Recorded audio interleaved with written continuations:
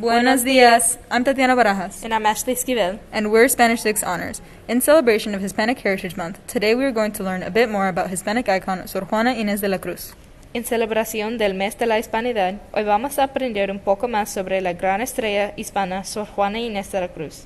Sor Juana Inés de la Cruz was a Mexican writer, philosopher, composer, nun, and poet of the 1600s. Sor Juana Inés de la Cruz fue una escritora mexicana, filósofa, compositora, monja y poeta de los 1600s.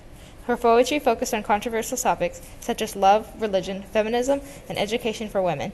Because of this, some of her pieces were condemned by the church. La poesía de Sor Juana se enfocó en temas controversiales, como amor, religión, feminismo y educación para las mujeres. Por eso, algunos de sus poemas fueron reprendidos por la Iglesia.